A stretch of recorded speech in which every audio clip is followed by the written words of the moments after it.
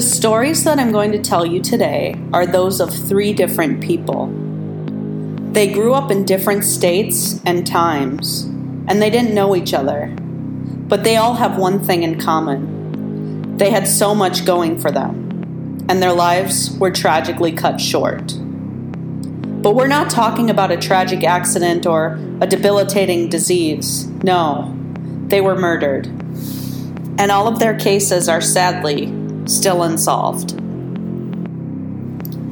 Kanika Powell was born on January 31st of 1980. She graduated from Largo High School in Upper Marlboro, Maryland in 1998. Shortly thereafter, in the year 2000, Kanika enlisted in the United States military, which took her to South Korea.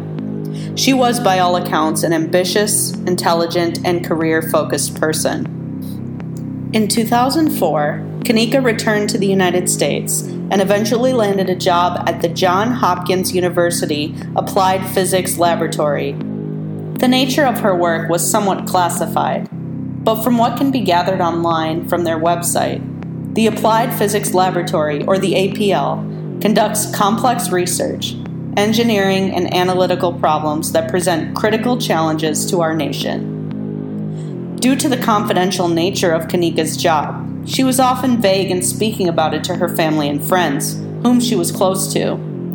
She signed her work emails with the title Special Security, and according to her mother, she was a security specialist, but she would not talk about her work. Her mother also said that Kanika's work would sometimes take her out of town for a few days at a time to pick up things for the lab, but she stated she could not reveal her destination. Sure, Kanika had some kind of job that dealt in the somewhat secretive field of homeland security, but there's no evidence to suggest that anything she was doing was dangerous or unusual. There are plenty of jobs that require some sort of security clearance. What's more is that Kanika had no criminal record, was not in a relationship, and by all accounts lived a normal life, which makes the circumstances of her ultimate demise all the more chilling. Kanika lived alone in an apartment in Prince George's County, which bordered the eastern portion of Washington, D.C. Despite Prince George's being the second most populated county in the state of Maryland, Kanika lived in a fairly quiet neighborhood. August 23, 2008 was a Saturday, and that evening, Kanika was home when she heard a knock on her front door. Being an intelligent woman who lived alone, and perhaps due to working in security, Kanika did not open the door, but instead glanced through the peephole. She saw a man she didn't recognize. The man claimed to be an FBI agent and knew her by her full name. Still cautious, Kanika didn't open the door and asked the man for a photo ID. He held up a badge to the door, which Kanika later would say looked fake. Kanika still refused to open the door, and the man left. She called 911 and the police arrived in 4 minutes, but they found no sign of anyone suspicious in the area. There's more to this creepy encounter, and I'll share Kanika's words with you directly. 2 days later, on Monday, August 25th, Kanika sent the following email to her friends and family, sharing her experience and warning them to be cautious. It reads as follows, quote, "I just wanted to share with you the scariest thing that happened to me this weekend. Saturday evening around 7 p.m., a man was knocking at my door. As all of you know, I live alone. I asked who it was and he didn't answer. So once I got close to the door and looked out of the peephole, I saw a male figure that was not familiar to me at all. I asked who he was, and all he stated was that he was from the FBI and that he was looking for Kanika Powell. It freaked me out completely because this man knew my name. He held a shield up but no picture ID, and he never gave his name. He told me he was looking for me in regards to an investigation. I told him that I had no idea as to what he was talking about and that he would need to show me documentation as well as a warrant of some sort. So he left, and I looked out my bedroom window and saw him walking. I also heard a voice tell him to walk in the opposite direction. The whole situation was scary and seemed so false. So because of this incident, not only did I get no sleep for the rest of the weekend, but I am now trying to get an alarm system installed in my apartment. I had one in my old apartment, but I just hadn't had it transferred over to my new one. As far as everything that happened with the guy, I did call the FBI and they told me that it was more than likely bogus because they never come to your door by themselves and they always leave a card of some sort so that you can contact them. I called the local police as well to give them a description, just in case someone is out there trying to rape or harm single women. Pass this on, ladies. This is not a fake forward. This happened to me, Kanika. Who knows who these guys are and what they're doing, and in what areas other than mine.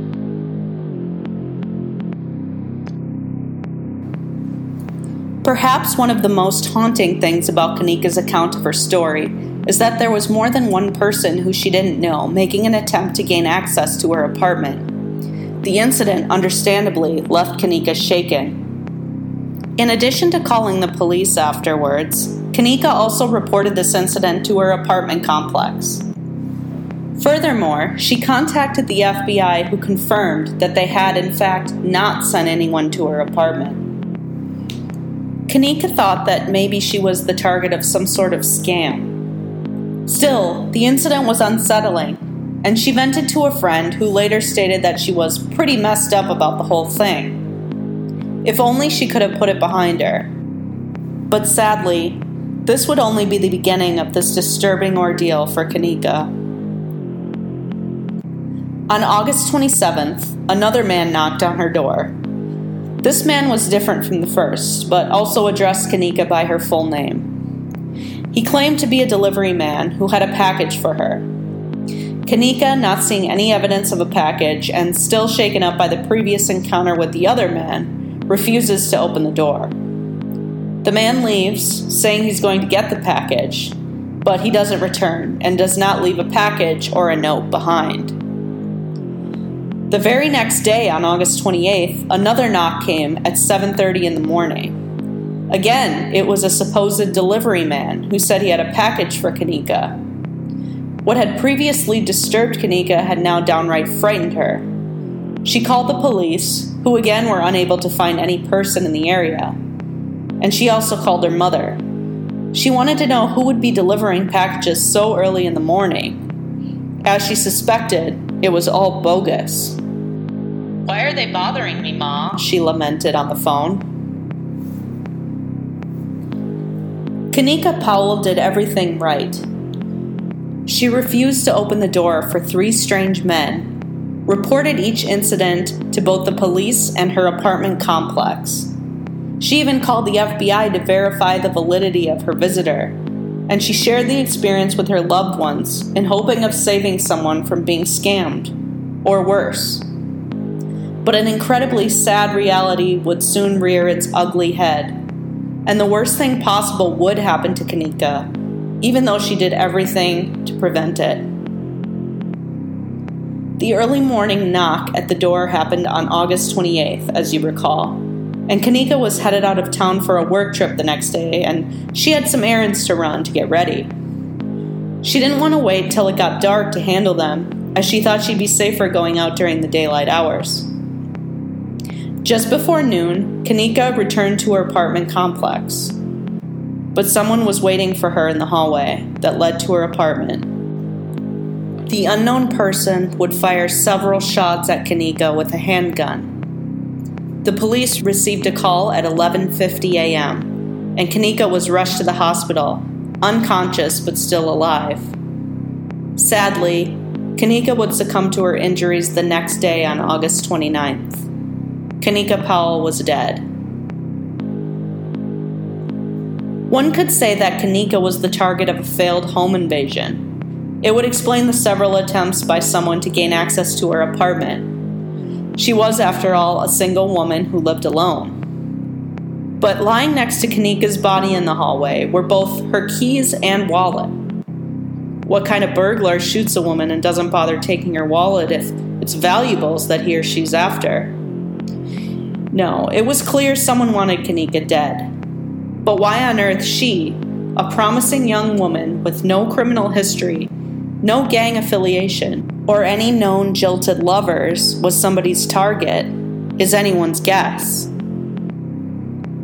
3 months later, on November 12, 2008, and 25 miles from where Kenneka was murdered, a 31-year-old man by the name of Sean Green sat at a red light after returning from the gym. Sean worked as an IT professional for a national security contractor. As Sean waited for the light to turn green, a masked man walked up to his car, firing 9 shots at Sean before fleeing the scene. Sean was killed. Both Kenneka and Sean were murdered in the same general area 3 months apart. Both worked jobs involving national security. Both were African American, young, family-oriented. Police have said they don't believe that Kenneka's work is related to her murder. Still, 14 long years, and there's still no clues as to who killed Kenneka or Sean for that matter. Was it the same person? Was it a strange coincidence? Whatever the case, may the families of Kenneka Powell and Sean Green both find healing, and may they both rest in peace.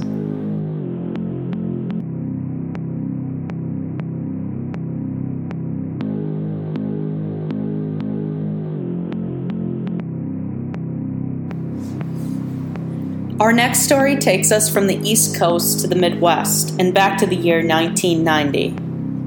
19-year-old Chad Maurer was an attractive man with bright blonde hair, and like Kenneka Powell, he seemed to have everything going for him. In 1990, Chad lived with his parents, John and Dolly, in Madison, Wisconsin. He had just graduated high school the year prior and was working at a bicycle shop called the Village Peddler in an effort to save money to attend college. It was there where he was headed on May 19th, a Saturday. At around 12:20 p.m., Chad returned to the home where he shared with his parents, John and Dolly, for lunch. He grabbed some sandwiches and told his parents he was going to head back to the shop as it was busy. Before he rushed out, and like you might expect any teenager to do, Chad asked his father if he could borrow $20 for gas. John handed over the money, and with that, his son Chad drove away in his dad's 1968 Mustang. Their interaction was completely unremarkable, as routine as the sunrise and sunset, and Chad seemed completely normal. And John and Dolly had no way of knowing that this would be the last time they would see their son alive. It didn't take long for an alarm to be raised with John and Dolly Maurer. About an hour after Chad drove off, presumably back to work, the pair traveled together to a hardware store that happened to be located a few doors down from the bicycle shop. As they went about their business, they noticed that the Mustang was not in the parking lot, which struck them as odd. Chad had claimed to be heading back to work, so where was he? His parents paid a visit to the shop. It was very busy, as Chad had said, and no one seemed to know where Chad was. Chad never made it home that night, and his parents were at a loss of where he could have gone. They contacted his friends. It turns out the time that they last saw Chad was at a party on Friday night. No luck there. 2 days later, on Monday, May 21st, John and Dolly received a call that would puzzle investigators and devastate a family. It was, oddly, the Chicago police. A maintenance worker opened a garage in a new housing complex on the south side of Chicago, Wentworth Gardens to be exact. Upon doing so, he discovered the Mustang convertible belonging to John that Chad had been known to drive. Inside the car, Chad's decomposing body. Yes, the police were calling to tell the Maurers that their son was found dead, 150 miles from home, and even more unbelievable, that he had killed himself. Chad had been found slumped over the driver's seat, keys in the ignition. The car's battery was dead, the fuel tank depleted. Because of these circumstances, his cause of death was ruled a suicide by carbon monoxide poisoning. None of it made any sense to John and Dolly. and when Chad's body arrived back in Madison, his father was able to view it before his funeral, a moment that no parent should have to experience, but one that was made all the more horrible when signs of a brutal attack were visible on Chad's body. This was despite the Chicago police claiming that there was no evidence of foul play. He was covered in bruises and other marks. His knuckles were said to be skinned to the bone. The shirt he had been wearing was stained with blood, and there were skid marks found on his clothing, suggesting that he had perhaps been dragged along a surface such as a street. In reviewing the photos of Chad's body in his car in the garage, another strange clue became noticeable to Chad's parents. There was a jacket that they insist did not belong to Chad lying on the front passenger's side seat. Chad's mom, Dolly, was adamant that Chad didn't own a jacket like that, and he didn't even have a jacket with him when he left the house on that fateful Saturday. Results of Chad's autopsy would only solidify the Maher's belief that Chad did not kill himself. The levels of carbon monoxide found in his blood were far greater than they should have been, suggesting that Chad was already unconscious when he was inhaling the toxic fumes. Something terrible had clearly befallen Chad Maher, and he either drove 3 hours to Chicago of his own accord, or he was forced to do so by persons unknown. The area where Chad was found was not particularly a safe one. In fact, in the year 1990, when Chad died, the area saw over 166 homicides. Police had started to receive tips and rumors and started to circulate that perhaps Chad was involved in transporting drugs. Chad was known to smoke marijuana, and in fact his parents worried that he was smoking too much. It's also alleged that he had tried the psychedelic drug LSD in the past. Besides the significant levels of carbon monoxide in Chad's system, however, there were no traces of drugs or alcohol found in his bloodstream. 5 months after Chad's tragic death, a Crime Stoppers tip line received an anonymous call from a person who claims that Chad was partaking in a drug deal with people that lived in his apartment complex in Madison. Those very people had recently moved from the south side of Chicago. One was subsequently arrested for a different crime.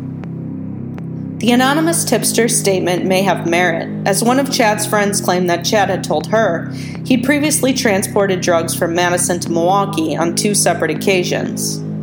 The same friend alleges that Chad transported marijuana across Madison on another occasion. Chad was saving up to attend college in Colorado, and authorities now believe that Chad accepted an offer from someone to transport drugs from Madison to Chicago, a journey that would ultimately end up in his brutal murder. At the time of his disappearance and death in May of 1990, Chad had only been working at the bicycle shop for 2 days. What caused him to abandon his job in the middle of a workday? Some believe he was enticed by an offer of a significant amount of money to complete the transport of narcotics to the Chicago area, one that would be worth his while more so than potentially getting fired from the bicycle shop. Others believe he was forced to carry out a deal. The owner of the bike shop told a local newspaper that Chad had seemed afraid of something leading up to his disappearance. The rumors have done little to ease the minds of John and Dolly Maher, as there has never been any concrete evidence to prove that Chad was involved in the transportation of drugs. And for 32 years, they have sadly been left with more questions than answers.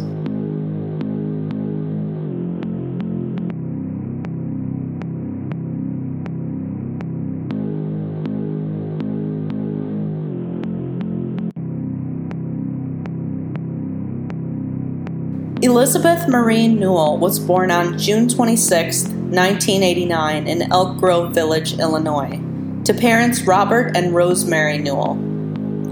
At the time of her birth, she joined an older brother, Robert Jr. She grew up in eastern Texas and graduated from Klein Collins High School in 2008. Besides being a kind and loving person who cared deeply for her family and friends, Liz, as she was known by, was also a self-proclaimed geek. She was a devoted fan of science fiction, and she loved all things related to Star Wars and Harry Potter. Liz was also a gifted costume designer, and she'd often make costumes for her attendance at various conventions. It was one of those conventions, Comic-Con to be exact, a popular and well-known comic book convention held annually, where Liz is said to have met her future husband, Sergio Barraza. Sergio shared Liz's passion for Star Wars and cosplay.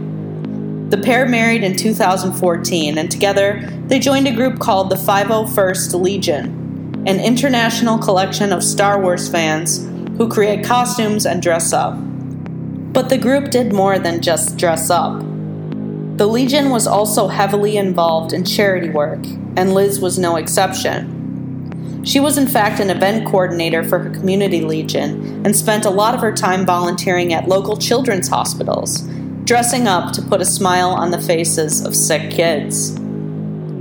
In 2017, Liz and Sergio settled and bought a house in the fairly small town of Tomball, Texas, a northwestern suburb of Houston. In early 2019, the by all accounts happy couple was quickly approaching their 5th wedding anniversary, and they wanted to commemorate the event by treating themselves to a visit to Orlando, Florida, home to Disney World, Universal Studios, and Harry Potter World. They booked the trip for January 27th and started packing their bags, Liz being incredibly excited to indulge in her favorite hobby. Heartbreakingly, Liz's life would be cut short before she ever got the chance. While Universal Studios has proved to be a land of wonder and exciting adventures for people of all ages, one negative aspect of visiting theme parks in general is the undeniable expense. In an effort to gain a little extra income for their impending trip, Liz decided to hold a garage sale a couple days before her and Sergio were due to leave. This was something Liz did before, quite often in fact. She had previously had 3 successful rummage sales in the time that she had lived in Tomball. Unlike the others, however, this one was a bit more last minute, as Liz decided to have a rummage sale for the very next day. The morning of Friday, January 25th, 2019, was an early one for Liz and Sergio. At 6:08 a.m., Liz, having the day off, went to Starbucks. She was home by 6:16. She would spend the next 30 minutes or so setting up the rummage sale in the yard with Sergio. Just before 6:50 a.m., it was time for Sergio to leave for work. He kissed his wife goodbye, told her he loved her, and with that, he was off to work. Over the course of the next 3 minutes, the life of Liz would come to an abrupt end. And terrifyingly, it would all be captured on Ring doorbell footage.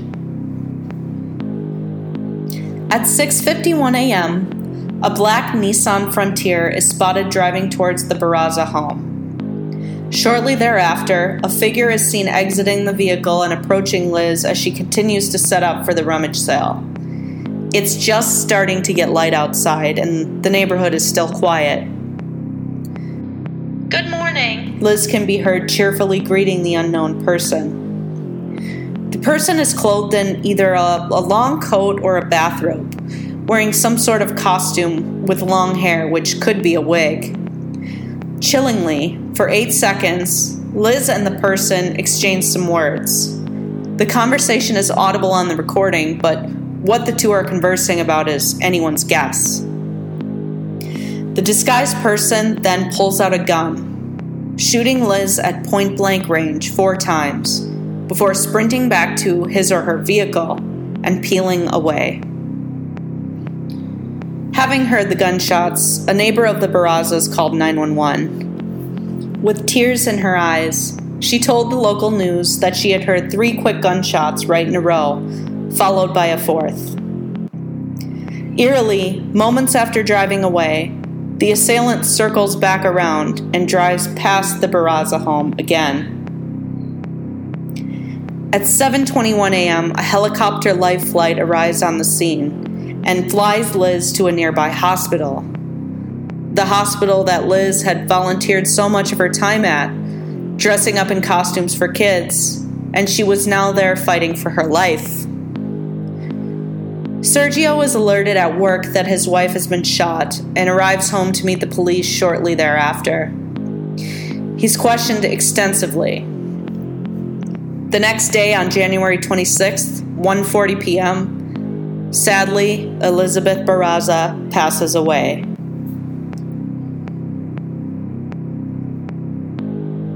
It was a life of giving that was cut short, as Liz was only 29 years old.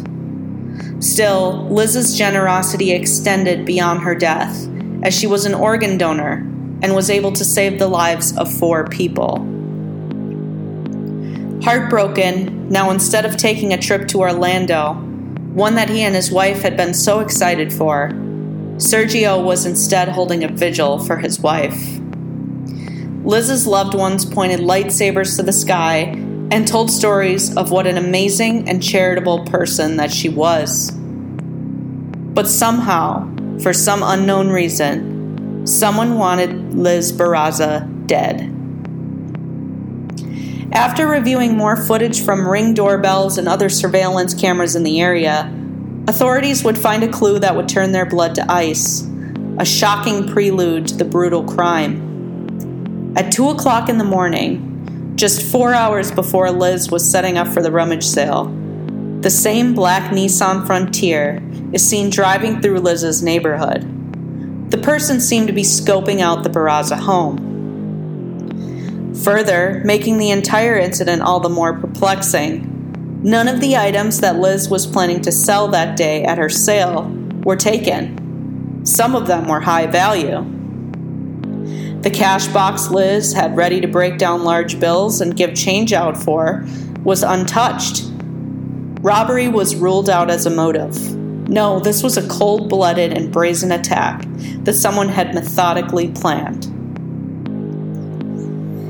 It has been over 3 years since Liz was murdered on that January morning, and to this day, no one has been able to identify her killer or figure out why she was a target at all. There was no known trouble in her marriage, no apparent signs she had angered anyone, no criminal record, and no involvement in anything nefarious. So what drove someone to murder Liz that morning? What did he or she say to Liz in the 8 seconds before they pulled out a gun and shot her? Was this a planned hit, explaining the vehicle driving near the Barraza home in the early morning hours before the attack? Or was it simply someone who was jealous of Liz's successes and general likability?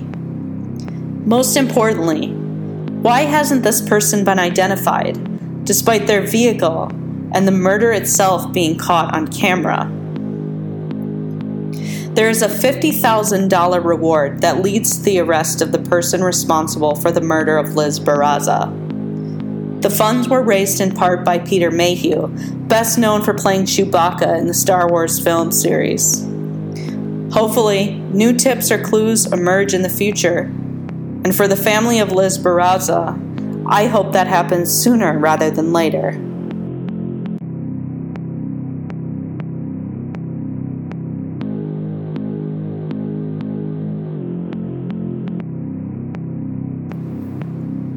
If you have any information about the murder of Kanika Powell, gunned down in the hallway of her apartment complex in Prince George's County, Maryland, you are asked to call or text Crime Watch Daily's toll-free tip line at 844-800-CRIME. That's 844-800-CRIME.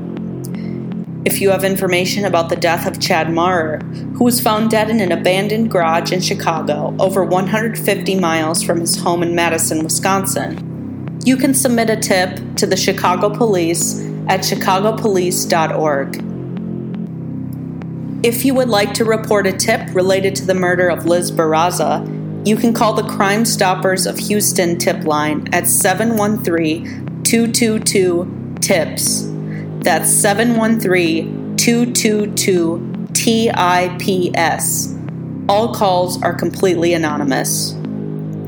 Thank you for listening to episode 29 of 1 minute and 43 seconds, a true Unsolved Mysteries podcast. To view sources or suggest a case for me to cover, please visit 143mysteries.com. To view photos associated with cases, follow the podcast on Instagram at 143mysteries. And finally, you can also catch us on Twitter at 143podcast. Until next time, be safe.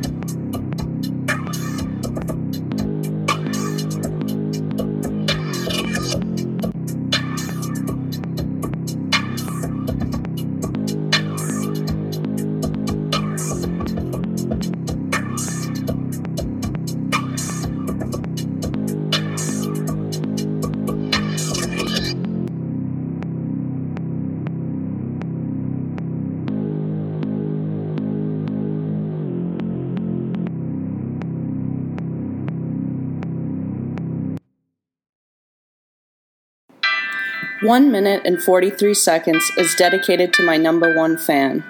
Thanks, Dad. I love you and I miss you.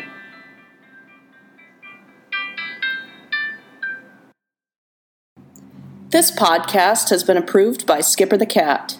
Right, Skippy?